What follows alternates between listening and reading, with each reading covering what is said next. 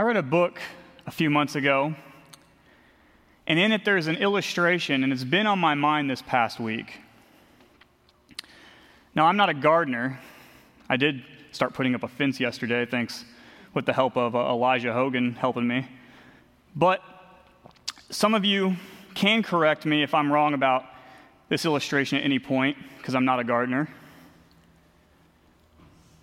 A vine is the source of nourishment and life for the branches and the fruit. But a vine, it's beautiful to see a long vine that's just been growing and helping the branches to bring this fruit. But a vine on its own can grow very wildly, without organization or structure and sort of sprawling all over the ground in any direction.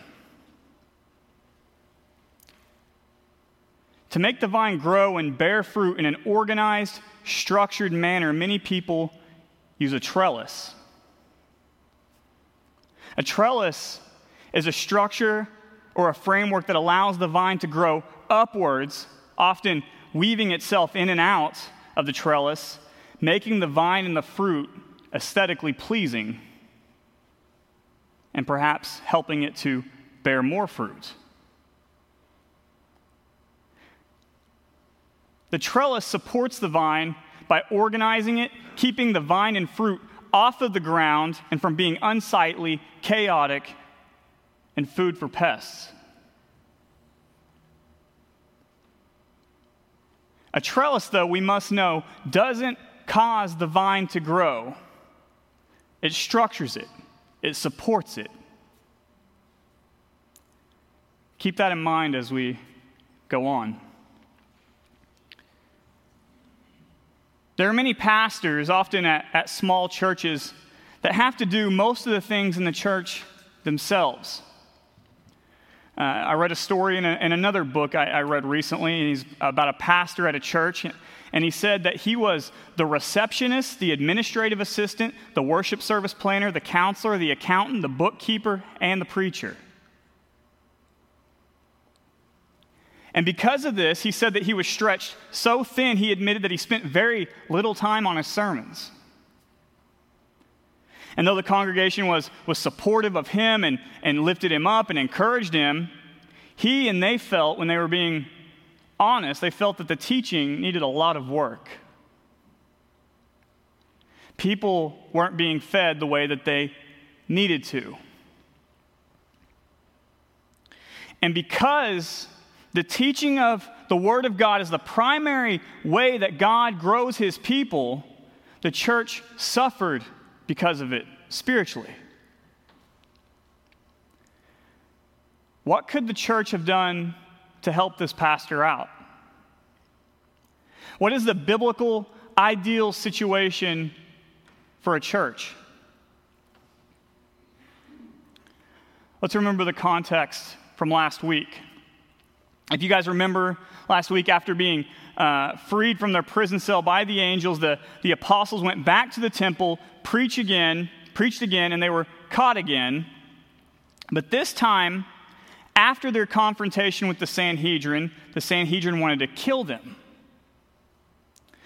But just when they were about to follow through on their desire to kill the apostles, Gamaliel reasoned with them that it wouldn't be wise to do so. So the Sanhedrin, they compromised. If you remember, they beat the apostles and once again gave the apostles the warning to not preach in Jesus' name. Now let's look at our text starting in verse 1.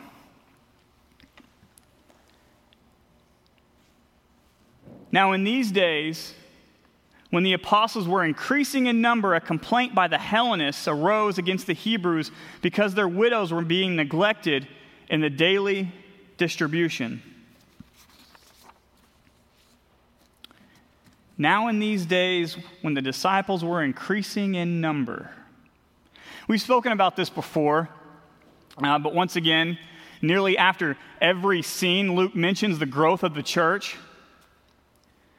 But with the growth of the church comes problems.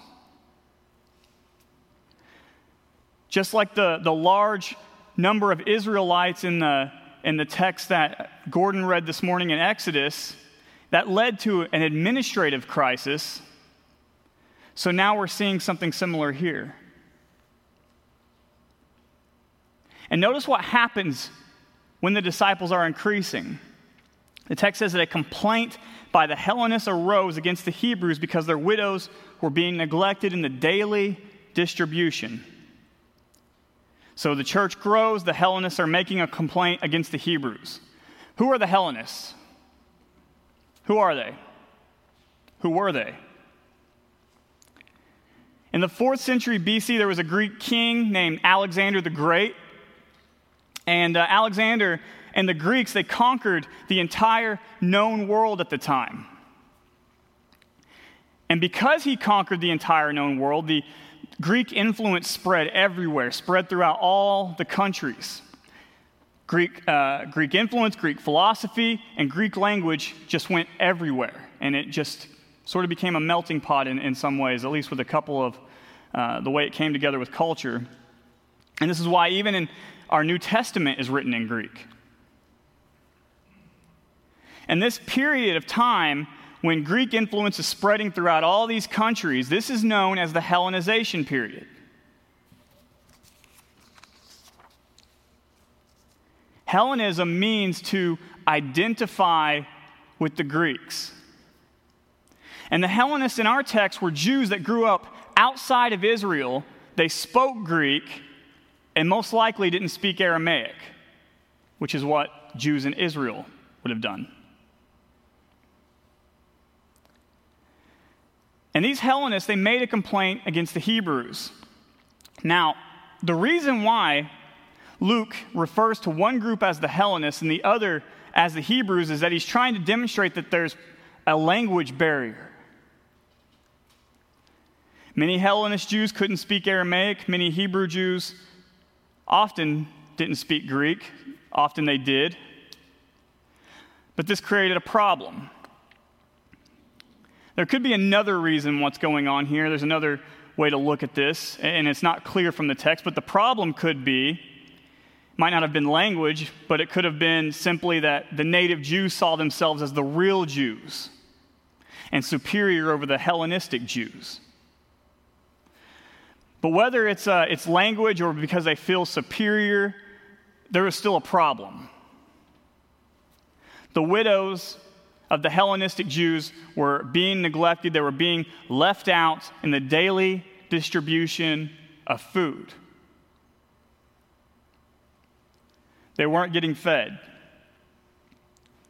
And this is interesting, actually, because Judaism had a system where they would give food to widows daily if they needed it. They would give food to those who needed it. But the fact that they're not getting food means that probably the Jews and the religious leaders at the temple cut them off because now they're identifying with Jesus.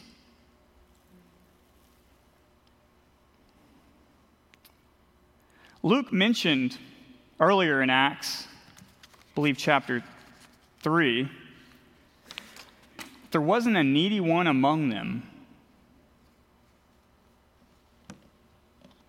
But the church, as we saw in verse 1, is continuing to grow. And they begin to start having issues. People are starting to fall through the cracks.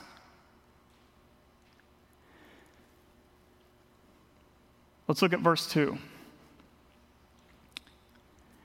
And the 12 summoned the full number of the disciples and said, "It is not right that we should give up preaching the word of God to serve tables." So the complaint of the Hellenists eventually makes its way to the apostles. And when the apostles heard that certain widows were being neglected, they thought that it was an important enough issue that they needed to call together the congregation, the disciples. Somebody must have had this suggestion that the apostles need to oversee and handle the distribution of food. Because look at what they say. It says it's not right that we should give up preaching the word of God to serve tables. So to the apostles, handling the distribution of food for them created an even bigger problem. And remember at the beginning of Acts in chapter 1, Jesus told them to go preach the gospel. They're going to be his witnesses in Jerusalem and then to Samaria and to the ends of the earth. A couple of weeks ago, we saw how the angel, after they released the apostles from prison, they told them to go preach the word, get back to preaching Jesus. The apostles had a teaching office, and teaching was the priority. That was the mission. And so for them to focus on handing out food was to take their attention away from teaching, and overall would have hurt the mission to outsiders, but also to the discipleship of those inside the church as well. So what the apostles need then is a solution where they're able to focus on the Word of God, but the widows are being taken care of at the same time. They both need to be taken care of.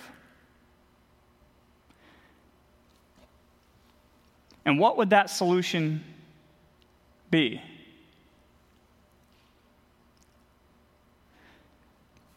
To summarize verses 1 and 2, is that what we've seen is that the growth of the church has led to a crisis that potentially threatened the mission of preaching and teaching about Jesus. The apostles' solution starts in verse 3. Therefore, brothers, pick out from among you 7 men of good repute, full of the Spirit and wisdom, whom we will appoint to this duty. But we will devote ourselves to prayer and to the ministry of the word. So the solution is that the apostles want the congregation to pick 7 people from the Hellenistic Jews to distribute food to the widows. And the apostles gave the congregation qualifications that they needed to have, that they had to have. They had to have good repute or a good reputation. And we see this consistently and often in the New Testament. God wants the people serving in the church to have an excellent reputation among the people.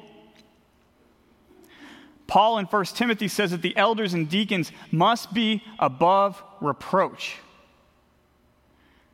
This doesn't create a 2-level Christianity, as if there's one standard for leaders and another for the regular church member.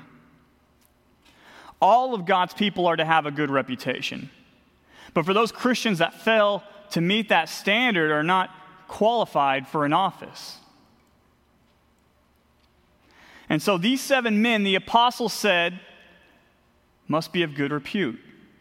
The second requirement is that they needed to be full of the Spirit and wisdom. So basically, these men were to be known to have great wisdom and could practically apply and do well with working with people and thinking about how to best lead this and portion out food and things like that.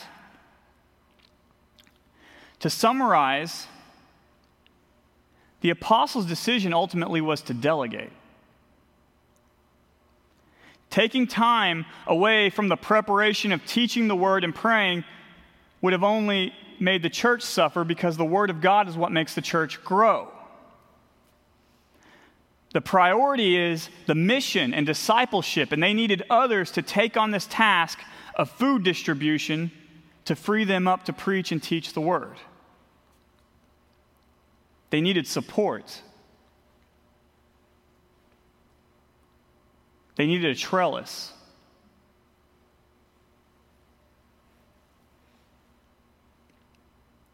One last thing I want to point out before moving on. Something the apostles thought that they should also be devoted to, and this may be strange to us, is they need to be devoted to prayer. Christians, and especially, well, all Christians, but especially leaders, they need to be devoted to prayer. It shouldn't be odd for even just friends and Christians to get together and just have a time to just pray.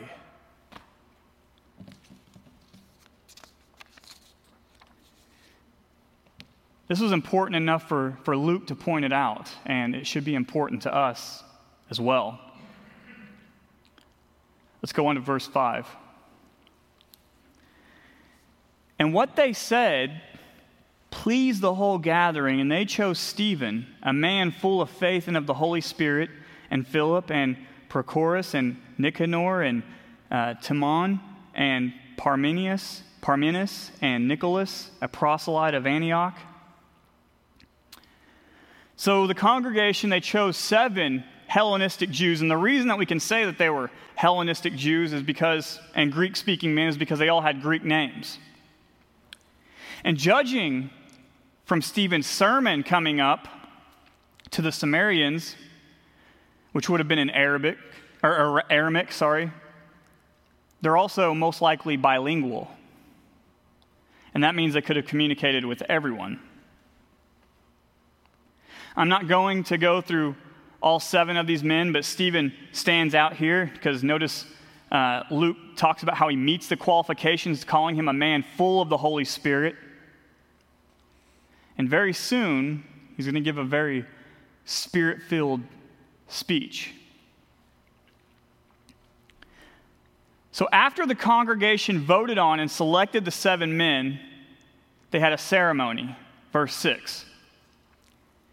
These they set before the apostles, and they prayed and laid their hands on them.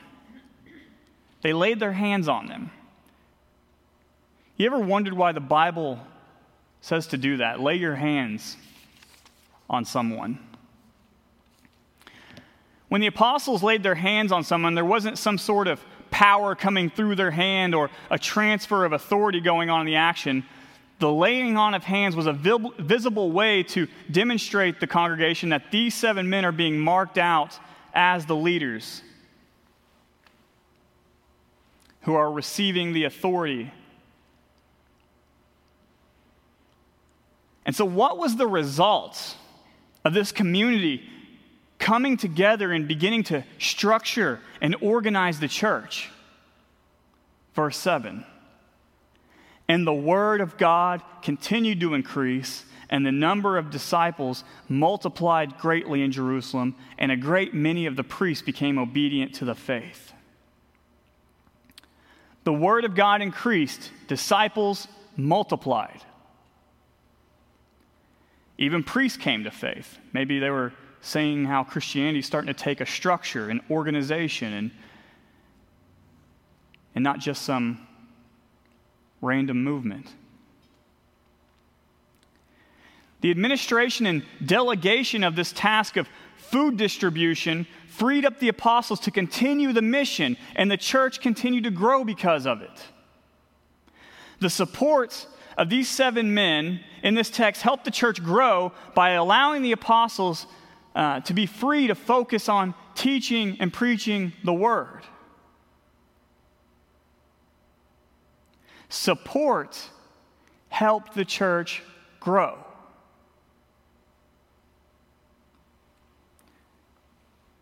And the point of this text is that support, administration, delegation, the trellis, is essential for the ministry of teaching to thrive. Those who are tasked with the ministry of teaching cannot do their best serving the congregation without the help of support from others. The more time spent preparing and teaching the word, the better. And the people that support teachers of the word, freeing them up to concentrate on the word, are themselves aiding in the ministry of the word. Application point 1. We must understand that support ministries in the church allow the priority of the teaching ministry to flourish.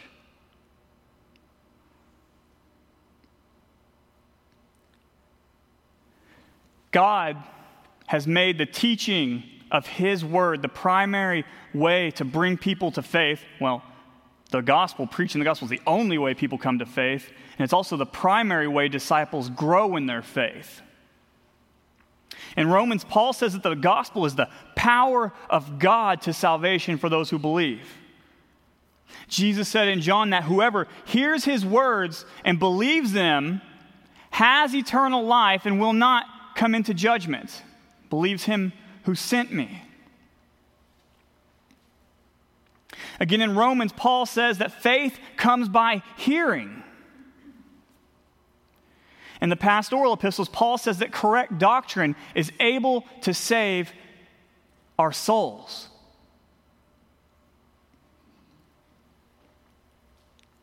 And even after conversion, the author of Hebrews teaches that mature Christians should push beyond the elementary doctrines of the faith. That doesn't mean forget about them, and those elementary doctrines that he names are the crucifixion, the resurrection. We should not forget those, but we need to start on that foundation and keep going. And he said end-time judgment on that as well. And need to press on to maturity by having a greater and deeper understanding of Scripture. And Luke, as we've seen in Acts, over and over again repeats the importance of teaching. If the church's mission is to bring people to Jesus, and if a disciple's ultimate goal is to become like Jesus, and both of those come through the teaching of the Word, then that means the teaching of the Word is the number one priority of the church.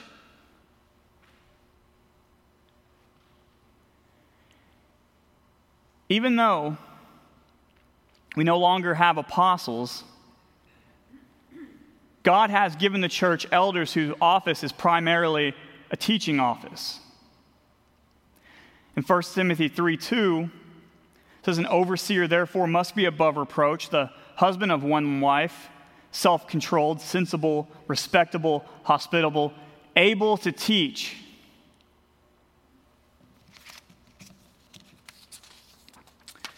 Baptist pastor David Platt summarizes the New Testament teaching and elders by saying this: elders can't just know the Word of God extensively. It is imperative that elders communicate the Word effectively. An elder must know the Word and spread the Word throughout the church and from the church throughout the world.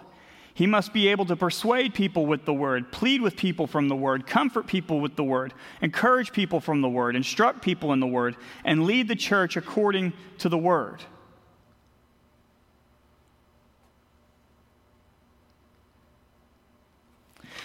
And so the elders, though the elders are not apostles, there's a difference in authority. There is overlap in that both of the offices are teaching offices. So the church needs the teaching ministry from the elders, the pastors in the church. But there are also many other concerns that come up in the church that cannot be neglected. They just can't be forgotten about. The church itself has bills to pay, tithings to count, and budgets to create for different ministries.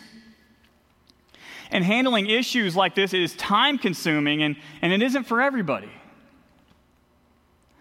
We're also told not to neglect the poor and the widows among us, and so the church needs to be able to help out financially and with food and clothing if necessary to those who need it. Also, this church building and the outside property requires a lot of maintenance. Light bulbs are always needing to be changed, the grass mowed, carpets vacuumed, etc. And the apostles understood the importance of not neglecting the preparation and proclamation of the word and wouldn't allow even an essential ministry like feeding widows to keep them from focusing on the word. If the elders of the church had to do all these tasks themselves, then we're going to be stretched thin. And the teaching of the Word of God, the thing that causes the church to grow, is going to suffer because of it. Some small churches, as we mentioned earlier, have only one pastor, and often he's responsible for preaching every Sunday, counseling, handling finances, mowing the lawn, and taking care of everything himself. If you guys remember the pastor that I talked about in the book I read, He mentioned at the beginning, he mentioned that he was criticized for his teaching because he was so focused on everything else that he didn't spend a lot of time in preparing for his teaching of the word.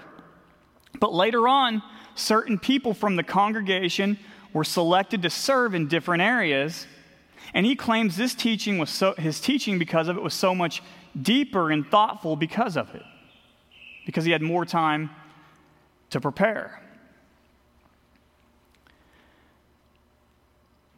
I'm thankful to be at a church like Milford Bible Church that is structured biblically, and we delegate, and we have committees, and we have teams that are focused on addressing all these other issues in the church, which free up me and other elders to focus on teaching Bible studies and Sunday school and lead prayer meetings and to preach on Sundays. There's so many people and things I could mention here at MBC.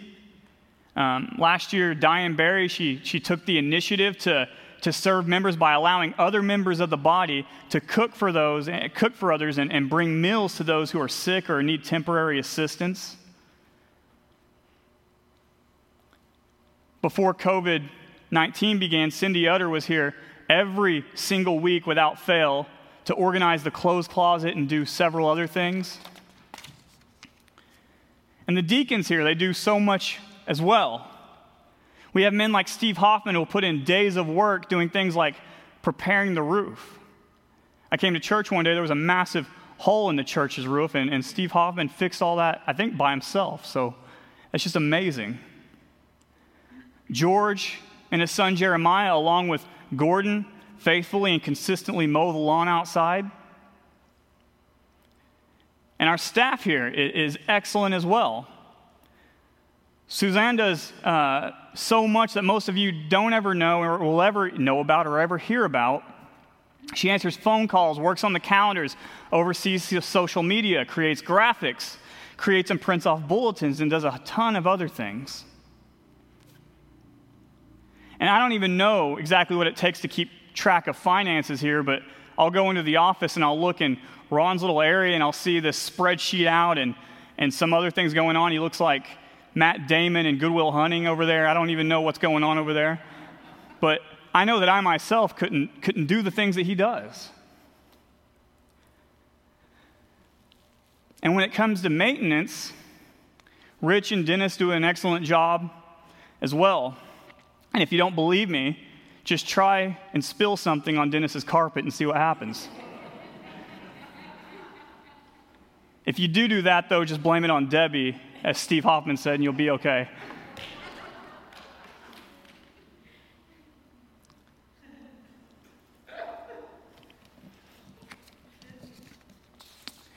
And I know that there are some of you out here that are in these ministries that do these kinds of things, that are involved in the maintenance, and you guys do these kinds of things, and then you see somebody else that's maybe up here preaching, or they teach, or they're out there evangelizing, and they're doing this week after week after week, and you wonder, does Jesus really care about the hours I spent organizing the food pantry or the clothes closet? Does he really care about that? Yes. Yes, he does.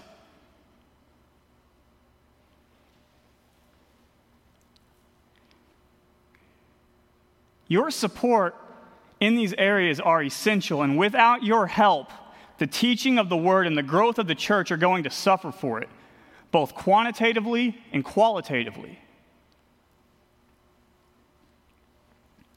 Application 2. There is a shared governance in the church. There is a shared governance in the church. Elders, they are appointed to lead, but notice in the text we saw that the congregation was the one that identified the problem, brought it to the apostles, and the congregation was who selected who would be overseeing the food distribution. Governing in the church is not a one-man show or even a one-office show. Baptists from texts like Matthew 18 have historically believed that the keys of the kingdom belong to the congregation.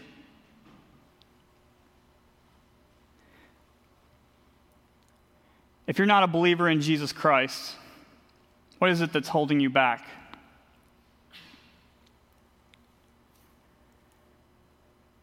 I have to be honest with you. You're a sinner. And I know that some of us, especially the younger crowd, we hear the word sin or sinner in today's context. The word connotes some sort of naughty pleasure. So know that in God's eyes, you're a criminal. Jesus said, you and I are both evil, we're wicked.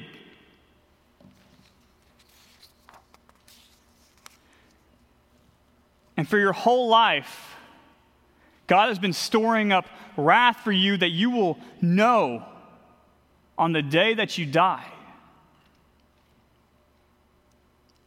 And you, and myself for that matter, deserve to be punished for the life that we've lived. God is a just God, and He must punish evil.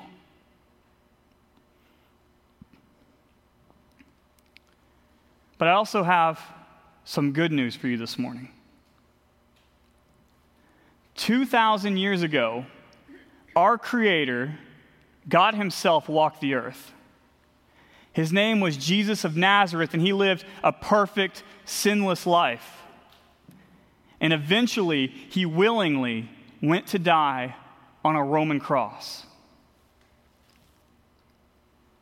And when Jesus was on the cross, though He was without sin, he never sinned.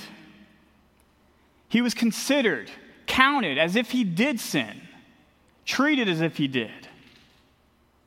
Our guilt was transferred to Him on that cross.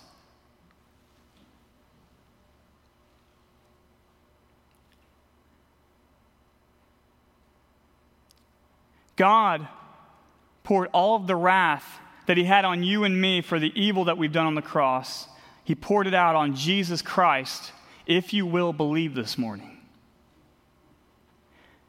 And if you humble yourself, repent, and trust in Jesus for the forgiveness of sins, you will be forgiven. The Bible says that at that moment that you believe, you will pass from death into life. Repent and believe the gospel.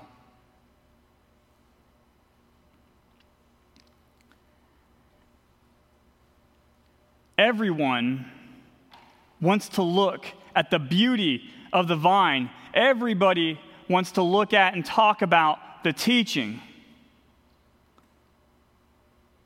But I think we should take a moment to appreciate the overlooked people and ministries that support the teaching of the word. We should appreciate the trellis. Because after all, the vine cannot flourish without the trellis. Let's pray.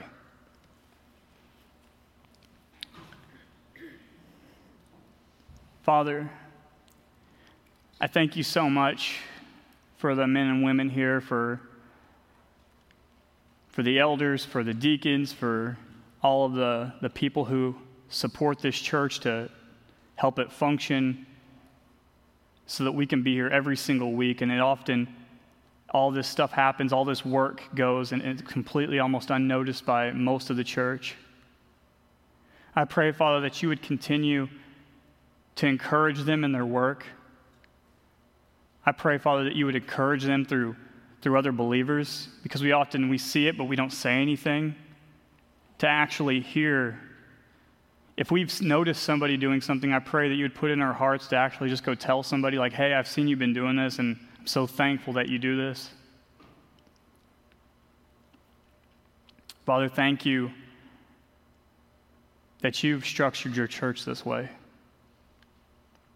And we pray, Father, that you would make your word the desire of our hearts this week, and that we would seek and look at your word and search it as if it were fine treasure, as Proverbs say. and that we would see the glory of Jesus when we do it. We pray this in Jesus' name. Amen.